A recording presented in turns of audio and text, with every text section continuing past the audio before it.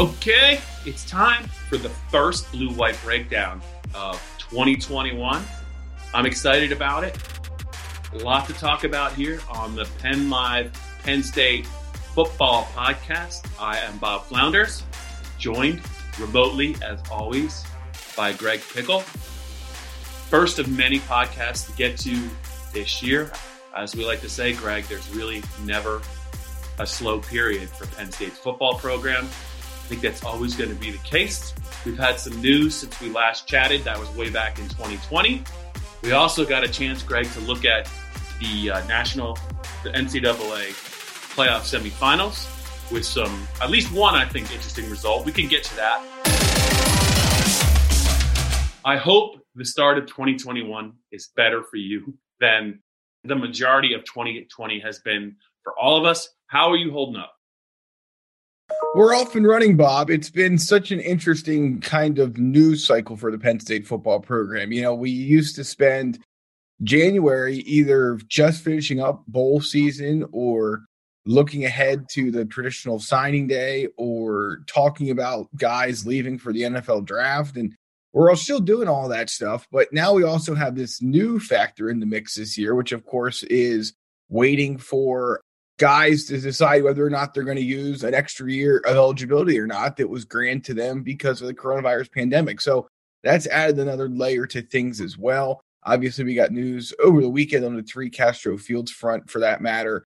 I was surprised, honestly. I was. And if you listen to the last episode of the Blue-White Breakdown that you and I did, I mean, I think we were both pretty well thinking that he would not come back for another season, but he will. So good news, I guess, for Penn State. Obviously, that corners room was very thin at times this year. And even though Tariq warmed up before at almost every game, if not every game, he didn't see the field much in the second half of the year. So we'll see how that shakes things up. They also, of course, Penn State brings in John Dixon. But, Bob, let's just talk quick, I guess, about your initial reaction to the Castro Fields news and what it means for this season. I would have wagered a significant amount of money that Penn State had seen the last of Tariq Castro Fields. So he's coming back. It's going to be his fifth year. You can say what you want about whether the year counts. This will be his fifth season at Penn State. He played as a true freshman in 2017. He was a big get in that class. He played very well when he was healthy at Penn State. The reason I think that I felt so strongly about it is, Greg, I honestly can never recall a situation where a Penn State player was literally a game-time decision in the words of James Franklin, for 5 straight weeks. He played against Maryland in the Maryland Luck. We never saw him again, but you and I would be at Penn State games. You were at the Nebraska game, and he would warm up, and he would look pretty good. He would look pretty light on his feet. And then, you know, they'd go into the locker room, and the next thing you know, he's in street clothes, or he's in Penn State warm-ups. And there's no doubting he was hurt. But to hear James Franklin say every week he was this close to playing, and then for him not to play for 5 weeks, I just could never really understand that. And I thought maybe he's a guy that certainly has an NFL future, and maybe he's just trying to play it smart and play it safe. And, you know, he played for so long, there's enough tape out there on him. I was trying to connect the dots and saying, well, he's going to take his best shot at the next level. But it turns out that was not the case. So I was absolutely wrong.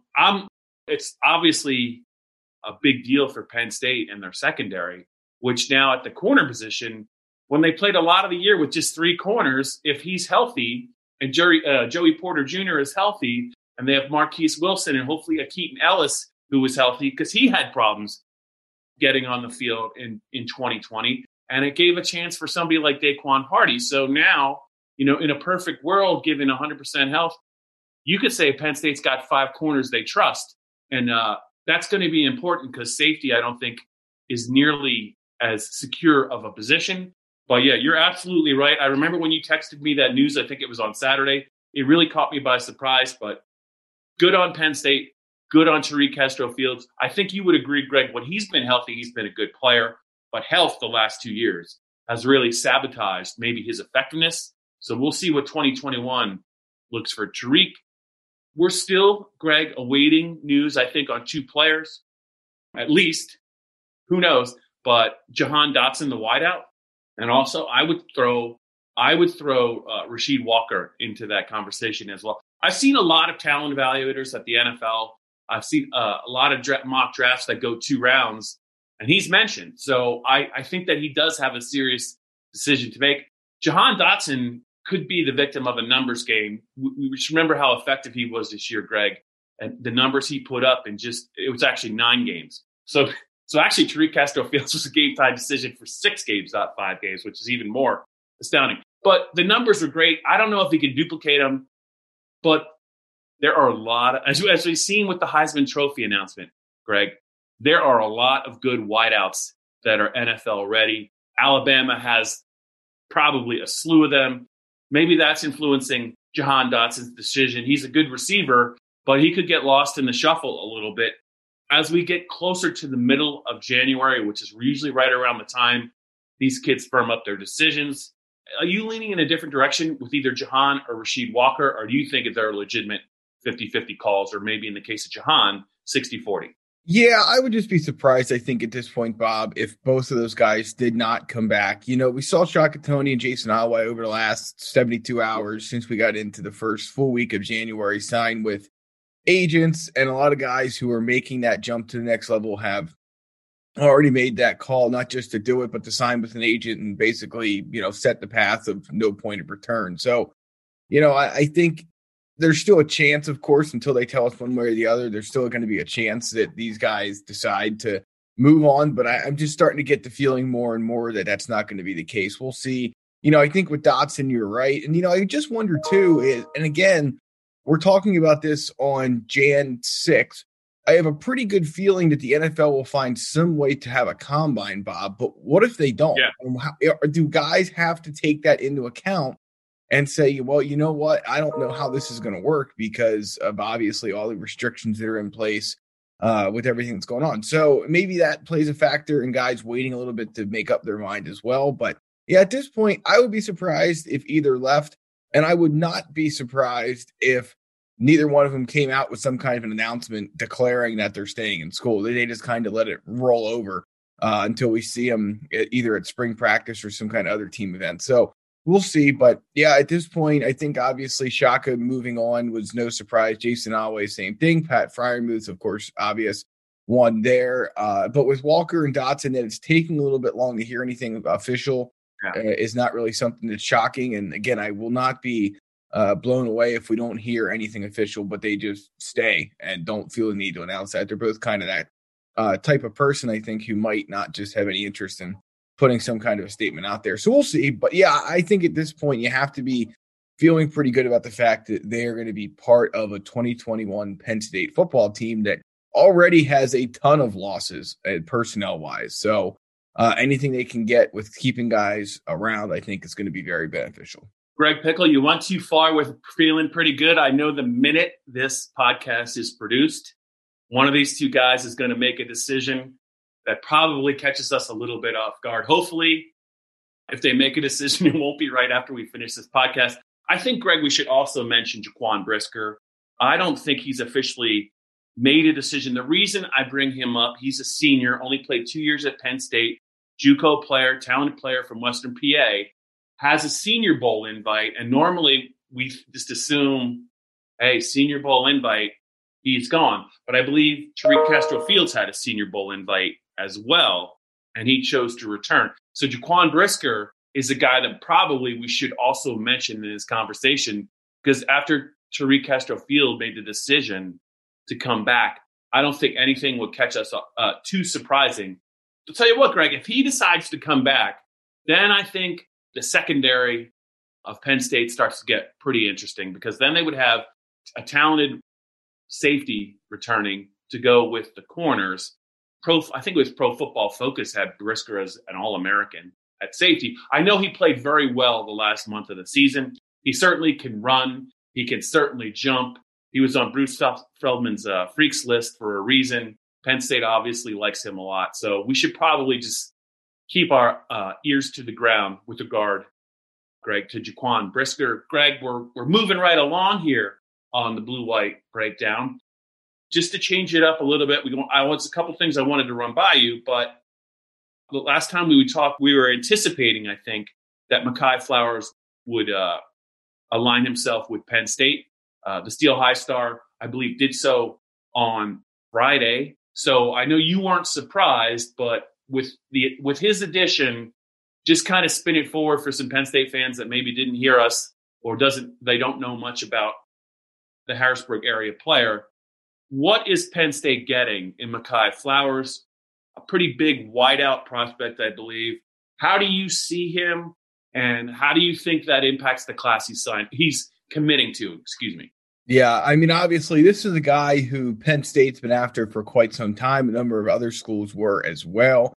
Maybe didn't have as many of the big name offers as you might expect for a player that's ranked as high as him, but perhaps those will come in down the road. Perhaps most schools just felt like he was a foregone conclusion at Penn State and didn't bother to offer. Maybe there's something else going on. Who knows? But, I do think that with Mekhi Flowers, you're getting a guy who is able to work in the return game. He can play defense, and he's not afraid to hit people. He can play offense, and he can obviously go get the football and run away from defenders at the high school level. So the question, of course, will just be, does that single A, Class A experience, the Class 2A experience, a lot of what they played in Steel High, should that quickly translate to the next level, or will he need some time to get adjusted to Big Ten football? We'll see. Really, really hoping that there are camps this summer for these guys, especially. And I think he's one of them to get out and kind of show what they can do against more similar competition to their skill level. So we'll see. But yeah, Penn State, for all the struggles in the class of 2021, they've really picked things up nicely here in the 2022 class. Number 2 in the country, as we talk about this, number 2 in the Big Ten.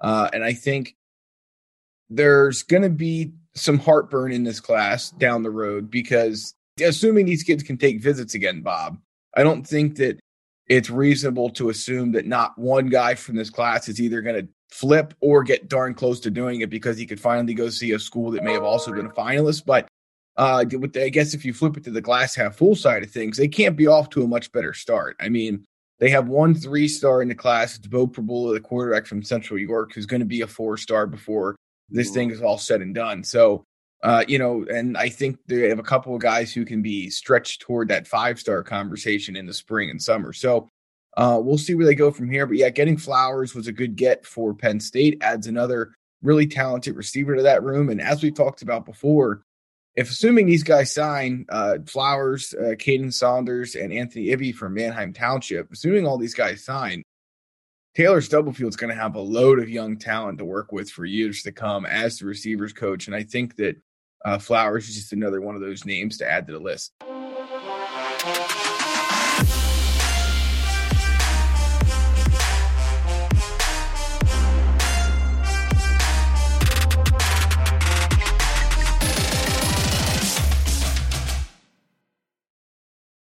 Okay, let's talk now about something we'll be talking about quite a bit, the transfer portal and how Penn State is faring in that. Greg, I think most Penn State fans realize that one of the reasons Ohio State is in the national championship game is because of their ability to convince some major athletes, big-time athletes, to come to their program. They got Justin Fields, the one-time Penn State Verbal, to go from Georgia to Ohio State. You see how that's worked out for the Buckeyes. Their backup running back from Oklahoma, Trey Sermon, is now their starting running back, and he has been a handful in recent games. Another transfer portal guy. James Franklin has talked about finally putting a greater emphasis on athletes in the transfer portal, putting a greater emphasis on maybe attention to that part of the game, especially this year where it's essentially the wild, wild west. If a guy wants to transfer, he can play immediately.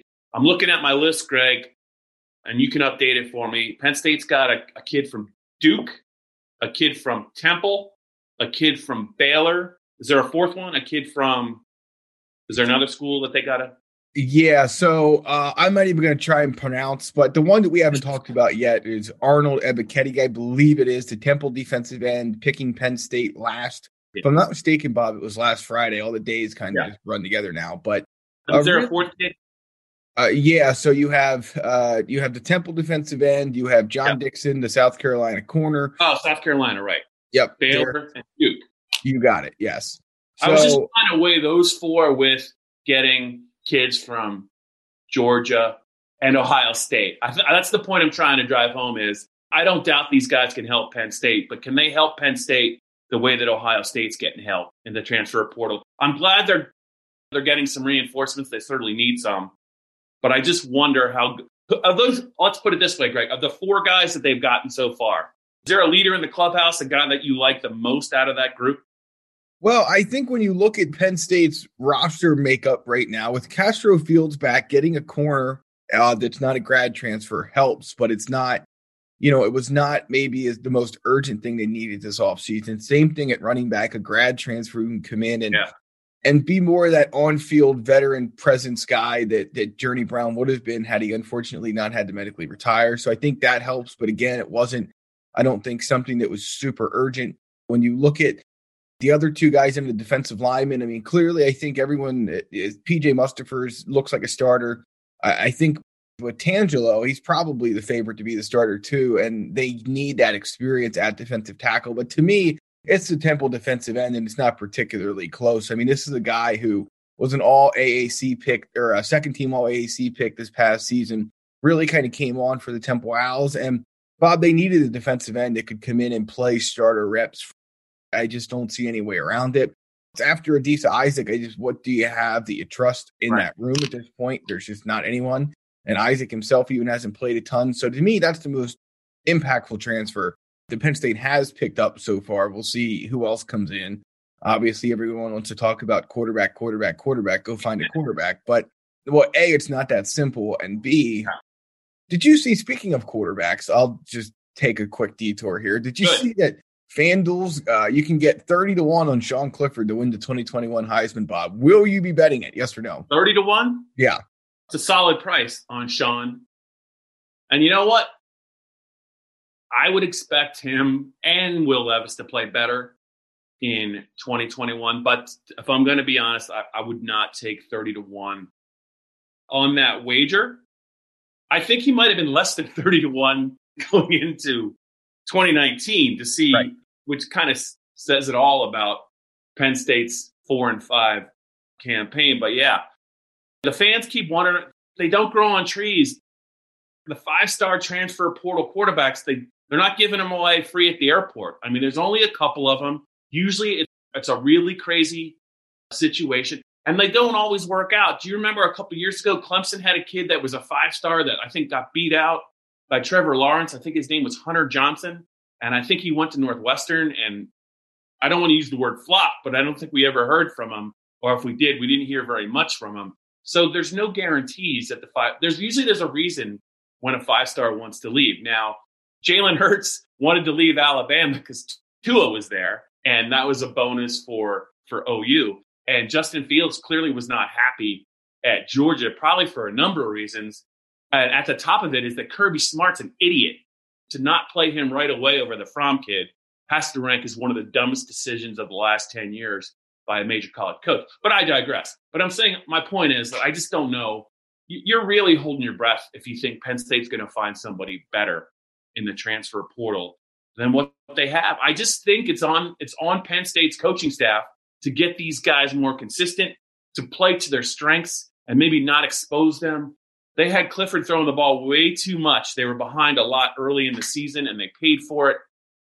And I just think that they got smarter about it as the season went on when they played some teams that weren't maybe as good, and they didn't have to throw the ball as much. They were more balanced. And maybe that is the secret to getting better play, Greg, from the quarterback position. But, yeah, they got 4 guys. I'm sure they're not done, and I'm sure it's going to get interesting to say the least. We still don't know where Antonio Shelton's going, I believe. I keep seeing some stuff on him on Twitter about how he's happy, and I'm glad that he is. But that's another underrated loss, I think, for the Penn State defense. But we'll see. All I know is we're almost 3/4 of the way through this sucker, the first Blue-White Breakdown of 2021. I'm Bob Flounders, talking with Greg Pickle. We've touched on some recruiting news. We've touched on Tariq Castro-Fields, the veteran corner's decision to return to Penn State. We've dug a little bit into the transfer portal, but I think it's probably important, Greg, to get to some specifics for anyone who's just listening or watching for the first time. We value your input, what you think we can do better, questions, comments, where you can find us. We're still mapping out a strategy, Greg, for how we're going to do these podcasts in the off season. We have to incorporate that rascal Dave Jones into some of these, and I'm sure that we will. But Greg, what else do we need to tell the audience about viewing or listening to the second year? I guess technically this starts the second year of the Penn State Blue-White Breakdown. Yeah, Bob, you're right. Obviously, you can find it wherever you get your audio and podcast, Apple, Stitcher, Spotify, Google, some other places as well. So keep an eye out for new episodes. Hopefully, once we get through the start of January, we'll be pumping out 2 episodes a week that are longer, in addition to Dustin Hawkins-Smith's 5-day-a-week daily updates. So stay tuned for that. And, of course, the video is always available, youtube.com/allpennstate. So you can check us out there and all of our footage from past years and games and all that good stuff as well. All right. So actually, we're rolling right along. I'm looking at our little timer. That's one of my New Year's resolutions is to have a timer on this sucker, so the people who produce it don't have to deal with like a 40-minute blue-white breakdown, maybe half that. But Greg, we're not leaving until we talk about the national championship game and get our thoughts. I thought Clemson was better than Ohio State, and after about a quarter of watching that semifinal, it was fairly clear that that take was a bad one. Greg, I'll just say this. I thought when I watched Ohio State play Penn State early in the year, that was Penn State's home opener right after they lost, that gut-wrenching loss to Indiana. If you remember in that game, Greg, you were sitting, we were social distancing and we had masks on. We were sitting fairly close to each other, but Ohio State opened the game on offense. And Greg, before we could take a second breath, they scored. They scored. The first play went for like 65 yards. I think it was Garrett Wilson on a reverse. And they scored in 3 plays at 75 yards. And honestly, Greg, I got the feeling the rest of the game, Ohio State was bored with Penn State. I think they knew they had them. I think they knew they out-athleted them. They built an early lead. And in the second half, they just kind of went through the motions. And I think Ohio State did that a couple of times this year. Second half against Rutgers, second half against Indiana. Then they dealt with some COVID issues. But, Greg, it looked like they were pretty healthy, and it looked like they were focused for the whole game against Clemson. The fact that Dabo ranked them number 11 on his final ballot probably did not help Clemson's chances. Dabo might want to think long and hard about ever doing that again. But, Greg, man, Ohio State looked like clearly the better team in the second half. There was nothing fluky about it. Your thoughts on what you saw from them? Alabama handled Notre Dame. And then just your thoughts on what the national championship game might look like for you, the better, and also in terms of, is it wrong to think this is not going to be the first one to get into the 50s is going to win this game? Yeah, I mean, obviously, both of these teams can put up points and they can play a little bit of defense too. They wouldn't be here otherwise. So I guess the line opened at 7. It's now Alabama 8.5. The total actually dropped a point to 75.5. I know you're a big fan of the over in this game and also Ohio State. We very much disagree on the side of this game. I think we both like the total, but Ohio State really beat up Clemson, and I don't think we're ever going to be able to put our finger on quite what it meant for Clemson to be without its offensive coordinator. Because it looked to me, Bob, that they were going to be the better team. And then once they got off script, they didn't really have any answers. And Ohio State just kind of suffocated them then for the last, 45 minutes of that game. So, I don't know if things would have played out any differently had that Clemson not had that issue. But yeah, ultimately, Ohio State has earned its way to this point. You and I were doing podcasts back in June and July and August when Justin Fields and Ryan Day and the group at Ohio State were pounding the table for the Big Ten season to come back because they knew they had a special enough team to make the college football playoff title game. And here we are now in the first week of 2021. And sure enough, that's where they find themselves. So, I do think that obviously they are a very talented team. I know, and again, I know we completely disagree on this, but I just cannot see Ohio State keeping pace with Alabama. Alabama just blows everybody out. I think Devonta Smith is going to run circles around Sean Wade, the Ohio State corner, after winning the Heisman Trophy, of course. And I could very well see this being a contest where Ohio State keeps it close for the first half, but could not find a way to keep pace after halftime. Of course, there have been some Alabama games this year where they get up big at halftime and then come out in the third quarter and look like they have absolutely no idea what they're doing. To your point, I think sometimes it's boredom. But, yeah, I like Alabama big in this matchup. But Ohio State, certainly, I don't agree with Dabo. They've absolutely earned their way to this game. Yeah. Greg, I'll just say this. Do we know if the SEC outside of Alabama was any good this year? That's a fair point, Bob. That is a fair point. I know that Florida had a bunch of guys opt out before that game against OU, but seeing that quarterback opt out of that game, and I don't know. And I don't think the SEC fared very well in some of the bowl games. I know that Texas A&M, who wanted to be in as one of the 4 best teams, played very well against North Carolina team in that bowl game. I think Carolina was a little shorthanded. I know A&M is a good team. I just think that Kentucky didn't cover, Bob. I just think that Ohio State is not intimidated by Alabama. I just think that Justin Fields is an athlete that when he's pretty focused and he's got his receivers, you saw what he could do against Clemson. Your point about Clemson not having its OC might have some weight. I just thought that at the line of scrimmage, I was surprised how Ohio State handled Clemson, not just their offensive line, but their defensive line. Their defensive line did a number on Penn State's offensive line in that game that we saw in week 2.